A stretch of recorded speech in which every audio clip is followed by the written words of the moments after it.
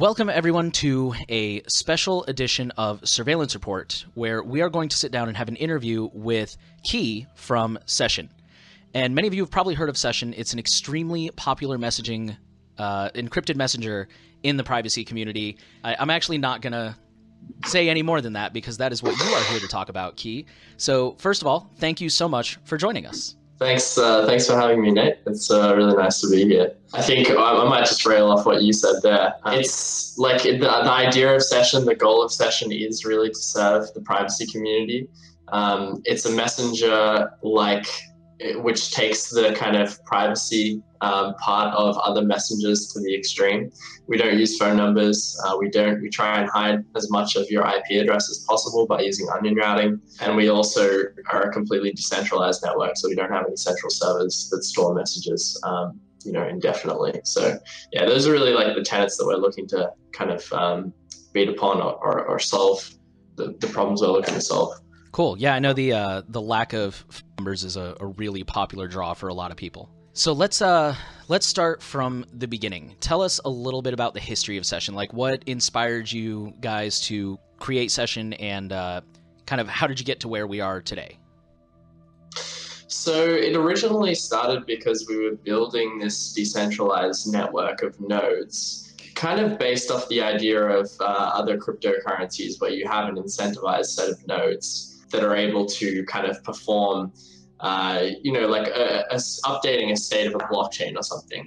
But we decided from that point that these nodes could actually do more than just update the state of a blockchain. They could also route messages for users. So that's where we kind of came into the idea of using Tor kind of as a network to incentivize these different nodes all across the world to route messages around the world through different hops. And from that was kind of born the idea of Session, which is, okay, we have all of these nodes that can store little bits of data, and we also have nodes that are able to route data as well. So what if we were to build a messaging application, and at the time we were all using Signal as well. What if we could build a messaging application that kind of used this decentralized network of incentivized nodes to route and store data on a decentralized network? And I think that was in 2018. So it's taken us a while to get here, but I think we've achieved quite a lot on the way. So that's kind of where the idea came from originally. So let's actually backtrack just a touch. I like to focus on beginner friendliness and like people who are new to this kind of stuff. That's just my personal slant. So pretend that I somehow stumbled onto this podcast or this video. I don't know anything about encrypted messaging. In non-technical terms, how would you describe encrypted messaging, and why would you say that that's important? Well, I think it's probably the closest thing you can have to a real-life conversation online when you use an encrypted messenger. And especially something like Session tries to emulate as much as possible what you would have as a real conversation in real life. So we try to remove as much record as possible that you ever had a conversation with another person. That includes personally identifiable information.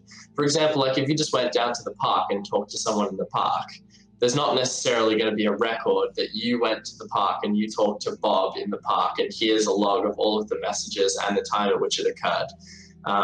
More and more like mainstream messages like WhatsApp and Telegram are really moving towards this kind of model where everything is surveilled. We know the parties that are talking to each other. We know the time they talked, and particularly we need to know the contents of the things that they talked about.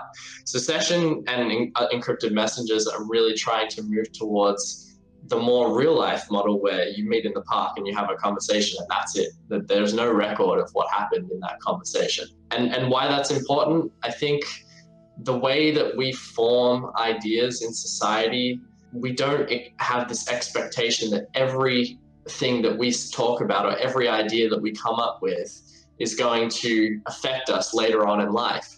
If there was a record of every single thing that you've said over the course of your entire life, some of the ideas that were just information in your head, ideas that you might not necessarily agree with, could be leaked on the internet and used as a kind of tool to assassinate your personal character. So I think for me, like, it really makes sense to have a space where we can talk safely about ideas that we're forming in our head, or things that we want to talk about that might be sensitive, without necessarily having all of that leaked to the public. I think that's one of the most important points for encrypted messengers or privacy online altogether. I know that does definitely resonate with me. I do frequently, especially at work, I'll start coming up with an idea like, hey, what if we do... Never mind, that's a bad idea, and I see now. Yeah. Yeah, I think that's really, really cool.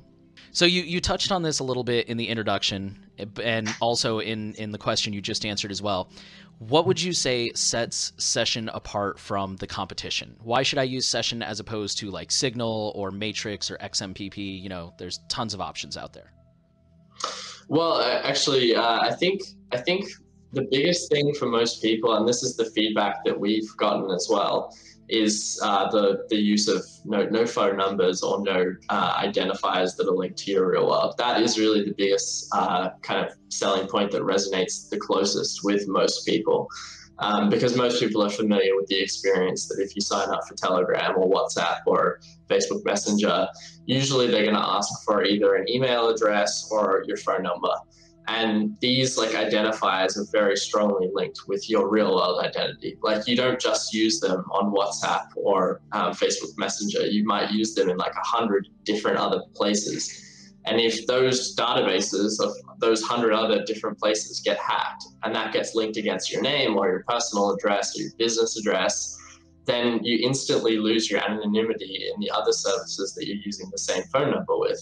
So people really resonate with that. They understand that. I think the second point is the onion routing aspect, which is maybe a bit more technical, but every time you go and browse things on the internet, essentially you're leaving a signature behind, which is your IP address. And that's a unique identifier to your, well, not necessarily you in all cases, but in most cases, each residential house has a single IP address, and your ISP knows exactly who the person is associated with that IP address.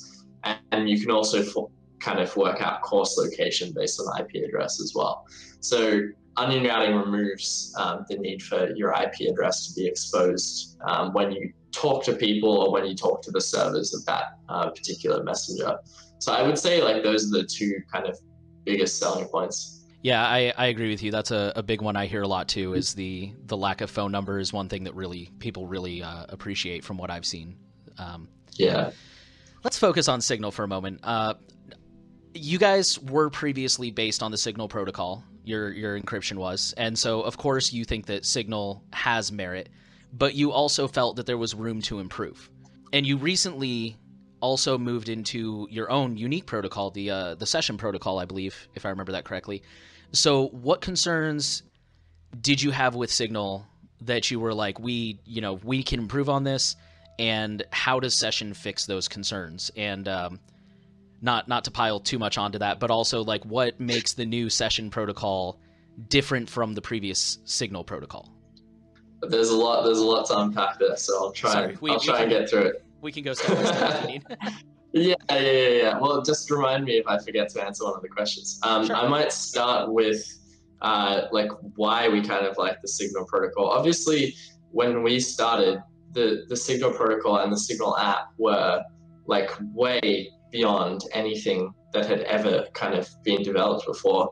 In that time of 2018, there wasn't really any applications that were using end-to-end encryption. They were encrypting to the server, which is a much weaker model because then the server can decrypt your message and read what you're chatting about. Signal really kind of were one of the first applications and has had a consistent kind of ethos behind end-to-end encrypting all information that flows between the users.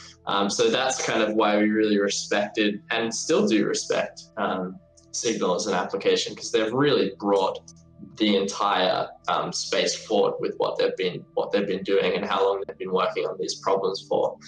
Now, why we made changes to Signal, obviously there's things that we didn't like in Signal necessarily. We've discussed some of them. The phone number requirements are probably the biggest one in Signal.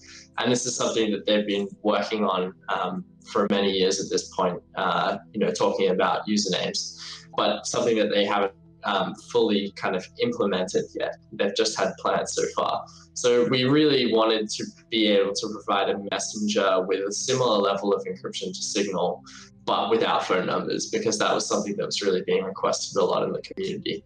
Signal tends to focus more on security than they do on anonymity. And I would say that our focus has probably been more on the anonymity side and less on the security side, even though the app is, just as secure as Signal. Now, in terms of the Signal protocol, that was a recent change. So the changes that we made there are mostly to do with how state is controlled in the application. The way that Signal does encryption is very difficult to deal with when you have a decentralized set of servers.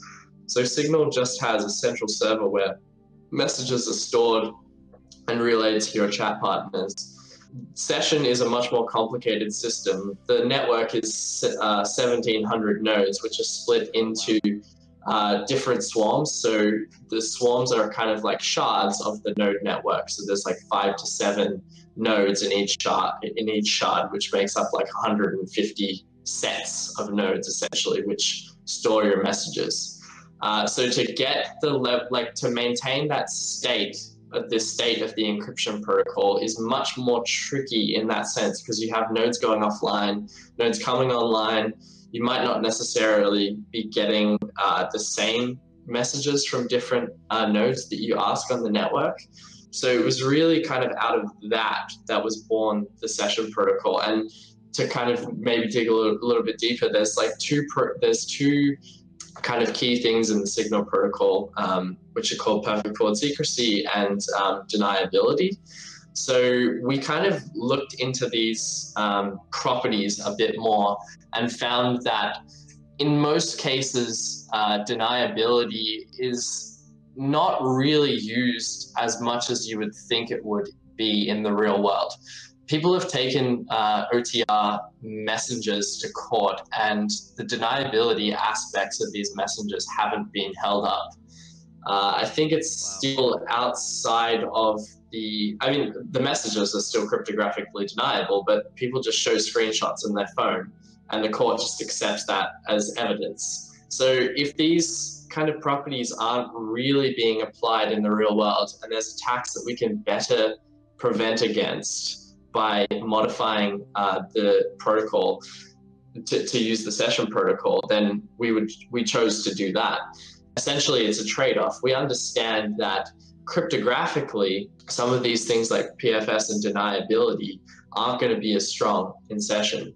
But then the trade-off is that we get to use a decentralized network, and we get to have more ephemerality in the way that users rotate their identities. So yeah, I mean, that's kind of a broad overview. I mean, I could talk probably for half an hour on it, but without going really into the cryptographic details of the protocol, it's a little bit trickier to understand. If you Google the session protocol technical implementation, you can find the full details of why we did it and the explanations of PFS and deniability and how those properties kind of affect session and what is offered. But yeah, it really came down to the networks being different between session and Signal, and us making some trade-offs to make the decentralized network work better so that more people can get privacy. I did not even think about that, what you said about how they'll just take screenshots into court. And, I've never even stopped to think if it's on your phone, then it's pretty hard to deny it. And that's...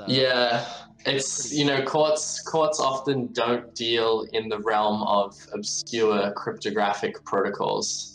Their requirements for evidence are much lower than cryptographic proof that you did something. Yeah, and the blessing and curse of at least I'm sure you guys have something similar here in America. Courts are a jury of your peers. And, the blessing and curse of a jury of your peers is that means that you have to take these complex ideas and distill them down into something that your peers can understand. So correct, yeah. So my next question, I want to be realistic for a moment. We all know that nothing is unhackable, and that if you try to make one solution that does everything, you're just going to make a solution that does everything very poorly. So Session was clearly built to solve a specific problem, fill a specific need. What would you say is that target need and that target audience. And I think that sums it up well. Yeah, I think the people we're building for, and it's hard. It's always hard to assess kind of what your audience is versus the people that you try and build for, because often these like audiences deviate. But the people we're building for are kind of people on the edges of kind of the existing private messengers. So people who use Signal, but they don't want to use their phone number when they interact with Signal.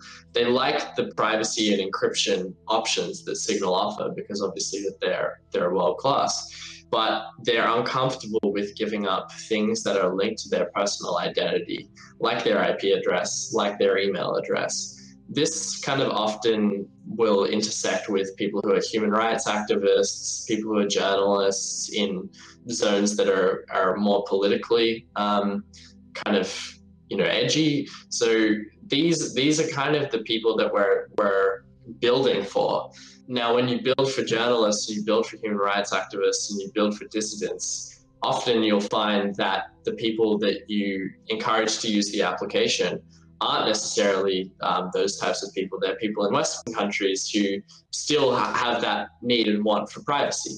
So I think these kind of things intersect. When you build for that group of people build for those groups of people that are on the edges, often you find that you attract people who, even in their home countries that they, kind of safer home countries, they still feel like their privacy is being violated. And I think rightfully so, with the information that comes out about national governments spying on citizens, I definitely relate to what you just said about like your target audience is not always the audience you attract. That happened with me in my site, The New Oil, is I built it for, the average everyday person, which that's still my target audience, but I ended up attracting a lot of very technically minded, very privacy interested people. So which of course, I mean, whoever gets value out of it, I'm happy, but that resonates with me too. Some of this we know. One of these you just posted a blog about recently.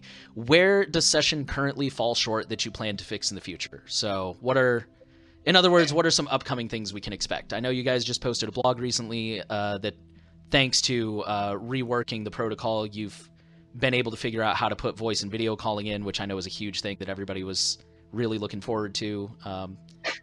In addition to that, what else you guys got going on?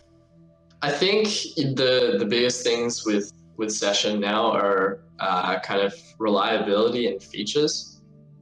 It's harder for us to reach a 100% or 99% reliability because of the decentralized network that we use.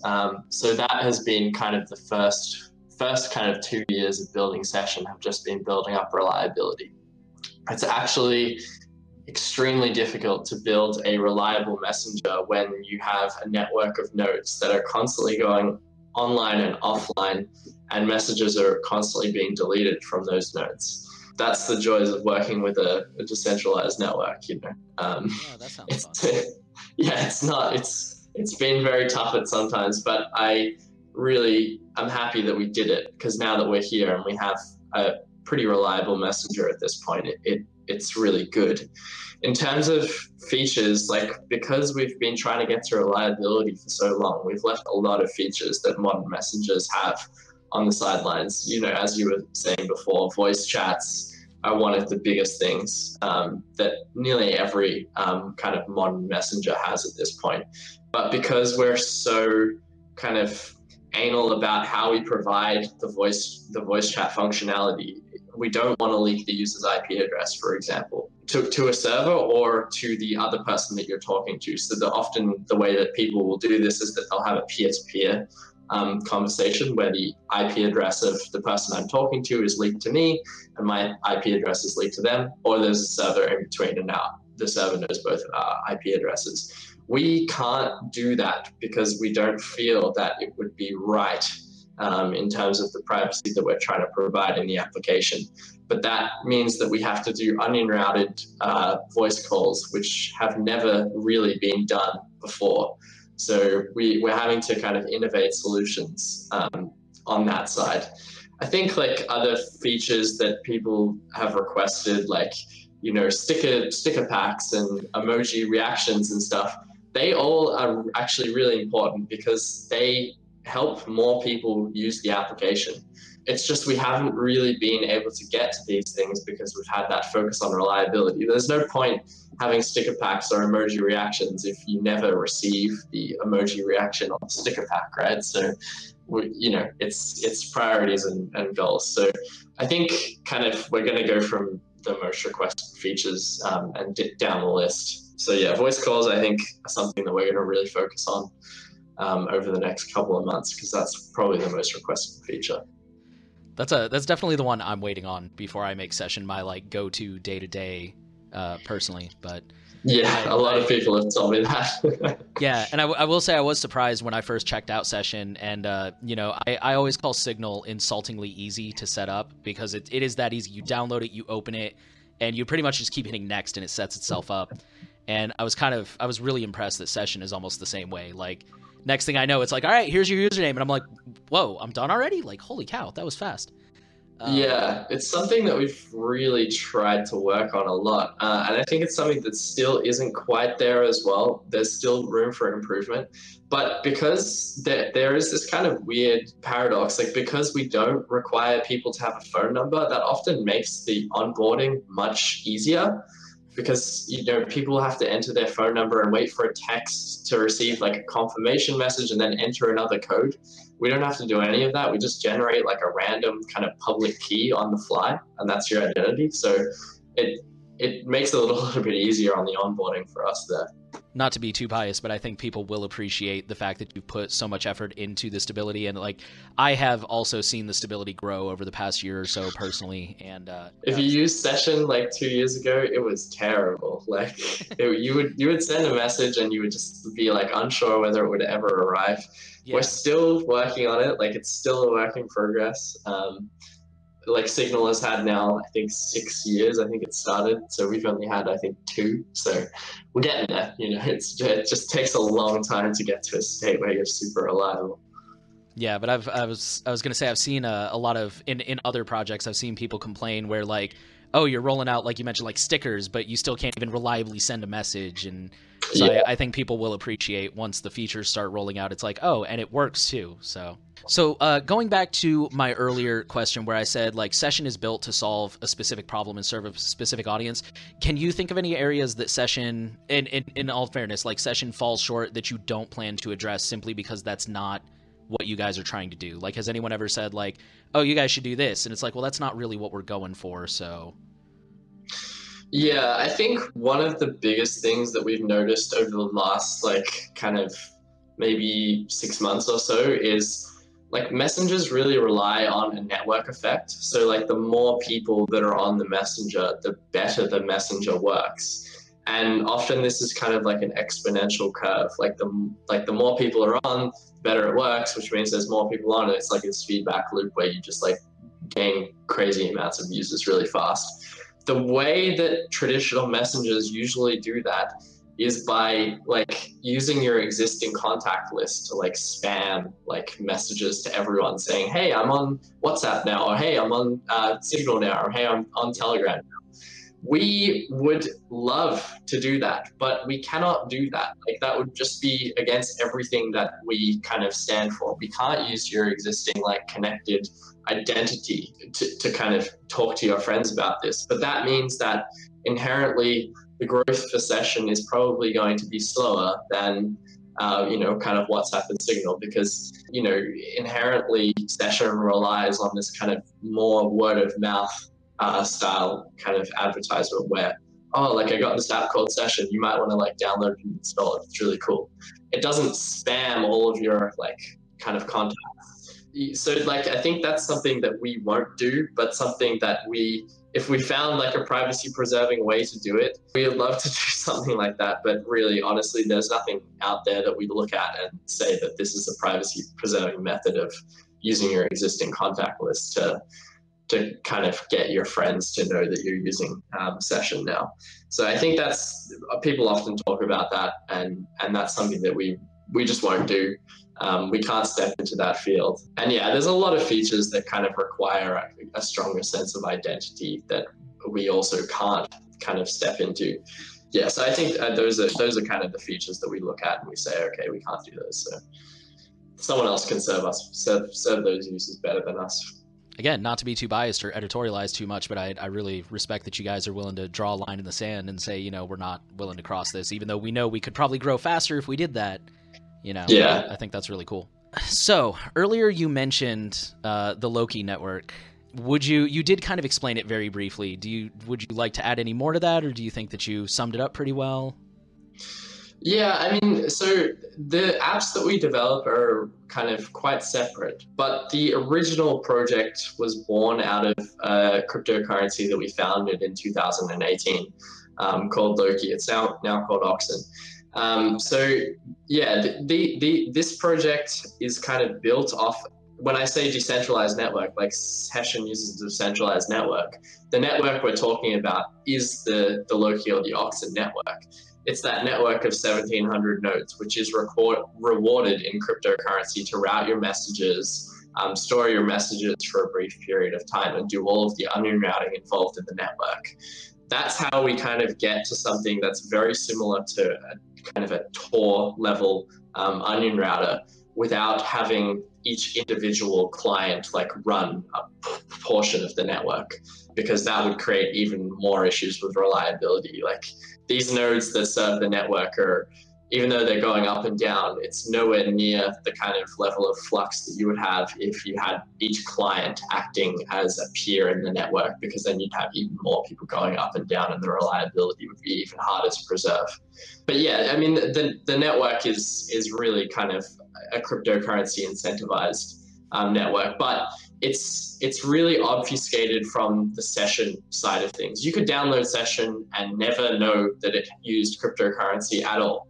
And that's the way it was designed. Like, we don't necessarily want people to kind of be turned off, because I mean, I know a lot of people, recently they're very turned off with cryptocurrencies. They think they're scams, and that's fine. Not everyone has the time to look into these things, with great detail. So our idea was always to kind of keep these networks or keep the products as separate as possible, so that people can step into a messenger that has a familiar experience, and they don't necessarily need to know that the network that's behind this is using a cryptocurrency to incentivize it.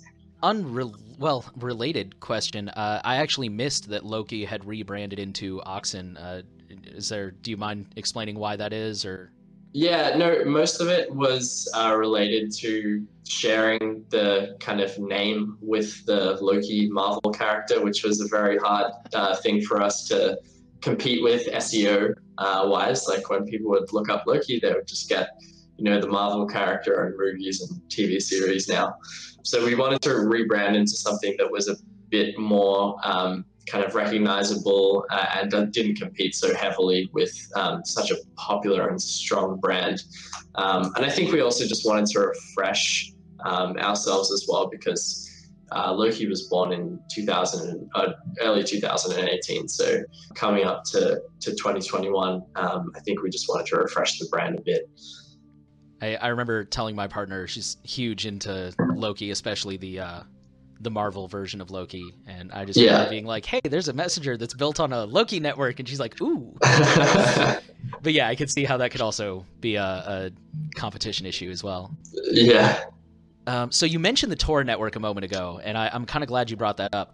Would you be willing to briefly compare Oxen with Tor, and maybe even like the I2P, if you're familiar with that, and kind of explain what makes it different and what you think it does better? I know you touched on that a little bit. Yeah, so we're now talking about a different product, which is called LokiNet. So that's also built off the kind of Oxen service node network, which is, again, this network of 1,700 nodes that kind of is able to route data and store messages and do all of this cool stuff. So in terms of the Loki network, that's something that we have been working on since 2018 as well. It takes a lot of what Tor does, which is kind of to be this onion router, and adds an extra element on top of that of what we call civil attack resistance. So there's this idea in Tor, well, it's not really an idea, it's kind of an attack vector in Tor, where because there is no kind of barrier to entry to the network, you only need to be able to run a certain amount of nodes to de-anonymize Tor users. So if you're at both the exit and the entry node for a Tor circuit, which is typically 3 hops, if you're at both the entry and exit, you can kind of traffic correlate between what comes through on the entry and then what goes out of the exit, and work out that these 2 IP addresses, or the IP address on your entry, is actually requesting all of these things from the exit. And that kind of breaks Tor. The way that you can do this is that you can run a lot of nodes in the Tor network. And there's about, I think the last time I checked, there's 5,000 or 6,000 Tor nodes. But the way it works is that most of the paths use kind of the upper 20 or 30% of the Tor network. So if you were to run, say, 1,000 or 2,000 nodes on the Tor network, and this is very within the reach of governments and even private individuals. We've seen attacks running exits recently. You can actually start correlating between the entry and the exit, and working out the IP address of Tor users, essentially. So the idea behind LokiNet is to add an additional barrier to entry to the network, and that's in the form of a stake of cryptocurrency. So it's no longer you can just run the node with the required computation resources or the required bandwidth. You also need about 15,000 oxen, which is a cryptocurrency, which is worth about $1.50 right now. So that's about a $30,000 cost for each node that you run in the network.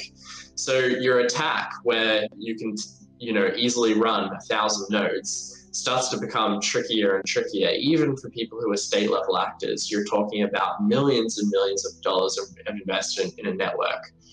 And because there's only a limited supply of oxen, that attack becomes harder to perform as the price of the token goes up and up. So that was kind of one of the main things that we wanted to address. We wanted to make Sybil attacks harder by making them more expensive. Another thing that we did, and it's interesting you mentioned ITP as well, one of the developers who works on LokiNet right now, the lead developer, used to work on ITP as well. So yeah, we kind of have a strong connection with the space. And another thing that we wanted to do was Tor really only routes TCP packets. There's a lot of protocols, like the protocol that we're using right now to talk to each other, which use kind of UDP packets. And we wanted LokiNet to be able to route those as well, because we wanted to be able to do real-time voice calls and real-time, video calls over something like LokiNet, and we've achieved that as well. It works much more similarly to a VPN for the end user. I mean, it still provides the onion routing aspect like Tor. It's not single hop like a VPN, but you can shove all of your traffic through LokiNet. It's not just, a particular browser window or an application that just uses TCP packets. So it's also a more broad application as well, LokiNet. That was a bit of a long-winded explanation, but there's a lot to cover there. No, yeah, and I think you summed it up really well. And yeah, for anyone who thinks that what's that called, a Sybil attack? Yeah. For anyone who thinks that might be unlikely, it not a one-to-one, but you kind of alluded to it. Recently, they did discover that, 23% of exit nodes were being used to strip SSL, and it had something to do with cryptocurrency. It kind of went above my head, but it did. Yeah, I think I understand the attack, so I can explain it if you want. If you'd like to, sure. So essentially, what they were doing was when Tor users visited on the ClearNet, like the normal internet, certain sites which generated cryptocurrency wallets, if that user had not specified, or I think it was both, if they had specified HTTPS or if they had specified HTTP, the exit node would redirect them to the HTTP website or a HTTP website, which looked exactly like that website. So for example, if you were trying to sell cryptocurrency on Binance or one of these really popular exchanges, they would see that the exit node would see you're going to Binance.com, HTTPS Binance.com, and they would create their own kind of version of Binance, which was at HTTP Binance.com, and direct you to that, like give that back to you. And if you didn't notice that you weren't on the HTTPS version and you were on the HTTP version, you would like enter your account details, and then they would just like grab them from you and then like sell all of your cryptocurrency and send it to their like addresses essentially. Oh, So yeah, it was like Tor is safe when you're using HTTPS because the exit node can only see encrypted traffic, which is going to Binance, which is not useful for them. But if they're able to like kind of shove you over to a HTTP site, they can read all of the traffic that you're sending to them. So yeah, it was like this kind of tricky redirect scenario, I think. Yeah. So lesson 1, if you use Tor, you make sure you're on HTTPS. Yeah. Lesson 2, yeah, it is actually very conceivable that somebody could compromise a large portion of the Tor network, which, for the record, I'm totally pro Tor, but it does have its downsides, and you should definitely be careful of that. So my next question is kind of similar to earlier. We asked, where does Session fall short? Where does the Loki network currently fall short, and what do you hope to do in the future to what do you hope to bring in the future with the Loki network? I think the main thing with LokiNet is that we don't have the same user base as Tor. We don't have millions of users using LokiNet every day. There's really quite a few users on LokiNet right now, which means that you don't have the diversity of people that you're kind of hiding with, because Tor is this network that's used by about 2 million people per day. Oh, wow. So even if people were to, like, even if you connect to Tor, it's not necessarily saying anything about yourself, because there's like 2 million other people who are connecting to that network every day. But if the only people that are using, if there's only like, a couple of thousand people that are using LokiNet, it means that you don't mix in with the crowd so much. It means that, if a particular application gets really popular on LokiNet, then you can say with some certainty that, that person who's connected to LokiNet is probably using that application, because it's only users of that application that are the ones that use LokiNet. So I think it's really right now about building out the people that use LokiNet, getting kind of partners on board so that we can like create some common use cases for LokiNet so that we can get like kind of more normal people using the system. And I think the other thing that we've kind of struggled with is getting LokiNet working perfectly on all operating systems, because it kind of is more similar to a VPN. It makes it harder to integrate with kind of OSs, because you need to integrate it at a lower level. And that's been something that we've kind of had issues with on Mac and also with mobile devices as well, because the way that they give you access to kind of more low-level stuff is not necessarily obvious for people who build for Linux all day.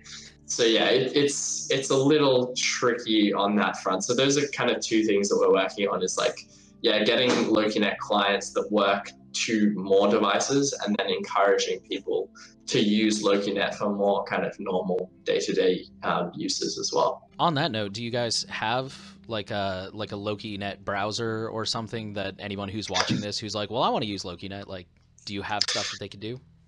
Yeah, we don't have a browser at this point in time as well, which is probably something else that's kind of hampering adoption a bit, because although it's similar to a VPN, right? Like, although you can get privacy of your IP address, if your browser still has like a noticeable fingerprint, then sites can use that to track you across when you're browsing on the internet. We're kind of on the fence about whether we should build our own browser or fork an existing browser. Browsers are very complicated pieces of software at this point. Like, they do so much. It's really kind of it would be a massive effort to build our own browser. So probably looking at forking something else. If you want to use LokiNet, if you hit up lokinet.org, you can download a client.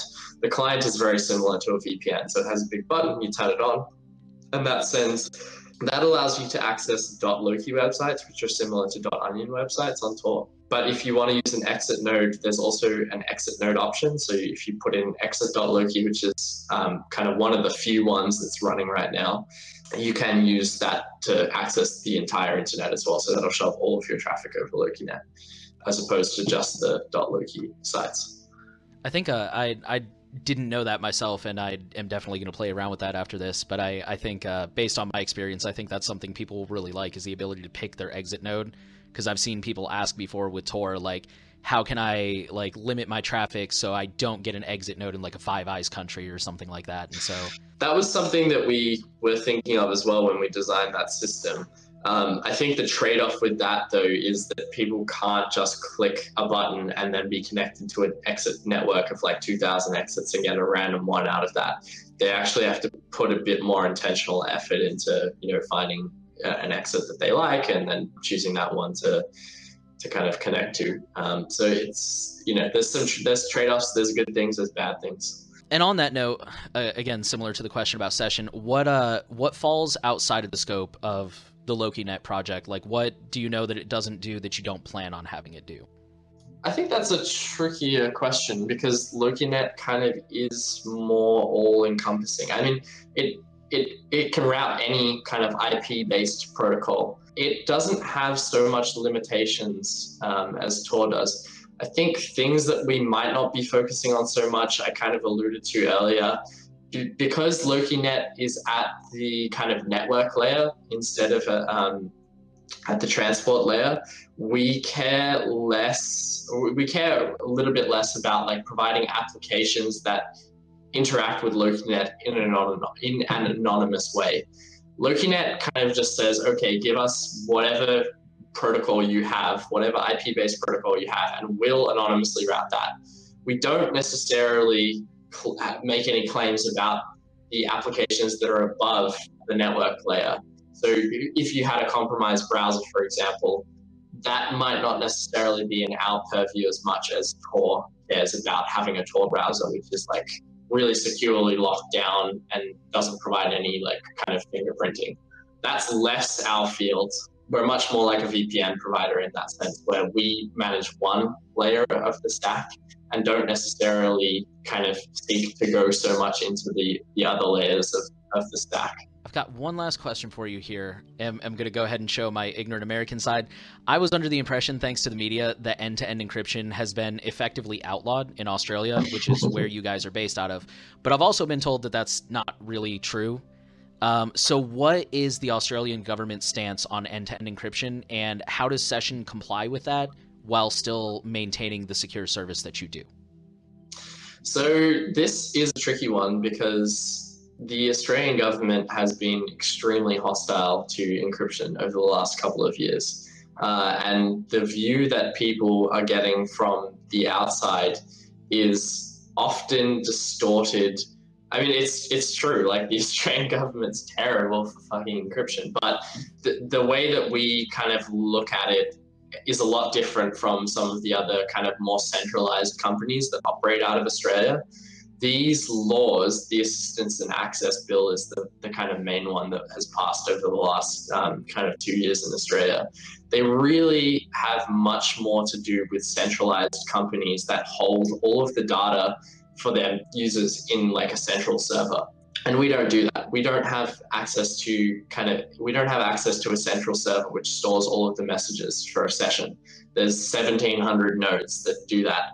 And we don't have any purview to be able to say to those nodes, like, hey, give us all the encrypted messages that you hold. They're just going to tell us to, piss off, essentially. So like when you look at the legislation in particular, you see that there is clauses for what are called systemic weaknesses. So if the proposed thing that the Australian government comes up to us and says, okay, we want you to insert a backdoor into the session application, that under their own legislation would be determined as a systemic weakness, because it affects the entire user base of the application and gives them no encryption, which is like, it's the textbook definition of systemic weakness in that legislation. That means that they can't force us to do that, at least from what the advice that we've had from our lawyers and the reading of the bill itself. We're pretty confident that they can't force us to do that. And then even if you considered that, okay, maybe this is like a rogue government and they're just going to force this through and like threaten us with jail, our code base is open source. So anything that we include in the application has to go through like the community, essentially. There's people in the community that live in the United States. There's people on our team who live in the United States who review the code that we push. So say the entire Australian development team is compromised and we push like a backdoor into the application. Our team in the US is just going to be like, guys, you're pushing a backdoor into the application. We're not going to allow this software to be released. Our community contributors are going to say that as well. So it's kind of beyond our scope to do that, because it would be kind of immediately caught by the people in the community. And the other thing is, like, I don't think, and this is maybe like a more kind of controversial thing, I don't think that the way that a government would operate with an open source company is to force the developers to insert a backdoor. The much easier way that the Australian government could release a compromised version of the application would be to fork our open source code, insert their own backdoor, and then collaborate with a party that we already know has collaboration with governments, like the Google Play Store, for example, and distribute that application, that modified application on the iOS App Store, and just send it out to all of the users there. And that would need no collaboration from us. They would just fork the code base, insert their own backdoor, go and talk to Google Play and say, hey, we've got this, there's these few users that we want to target. Just give them this application. They'll install it and they'll have the backdoor inserted. And that involves none of us. And that could be done by any government as well. It doesn't necessarily matter that there's legislation in place, to kind of get around that. So yeah, I don't think the Australian legislation is really changes much in our threat model for the reasons described below. Like the open source nature of the company really changes things on that level. That was my last question for you. Is there anything you want to add that we did not touch on, or anything you want to say? Or I think we covered a lot, actually. So I don't think there's anything else that I need to add at the end of it. Obviously, download Session and have a go with it if you feel that what I talked about today was important to you. If you just look up getsession.org or look up Session on the Google Play Store, or maybe not the Google Play Store. We're on F-Droid now as well, or you can download the APK from us directly at our website. So yeah, jump on Session. My Session information is all over the internet, on Twitter and all those places. So yeah, hit me up if you're looking for someone to talk to as well. Thank you so much for taking the time to come and talk to us and answer some questions. And I hope this has been very valuable for our listeners. I know I've learned a lot too, and I've definitely been keeping an eye on Session the last couple of years myself. So that was awesome. Thank you so much for your time. Great. Thanks.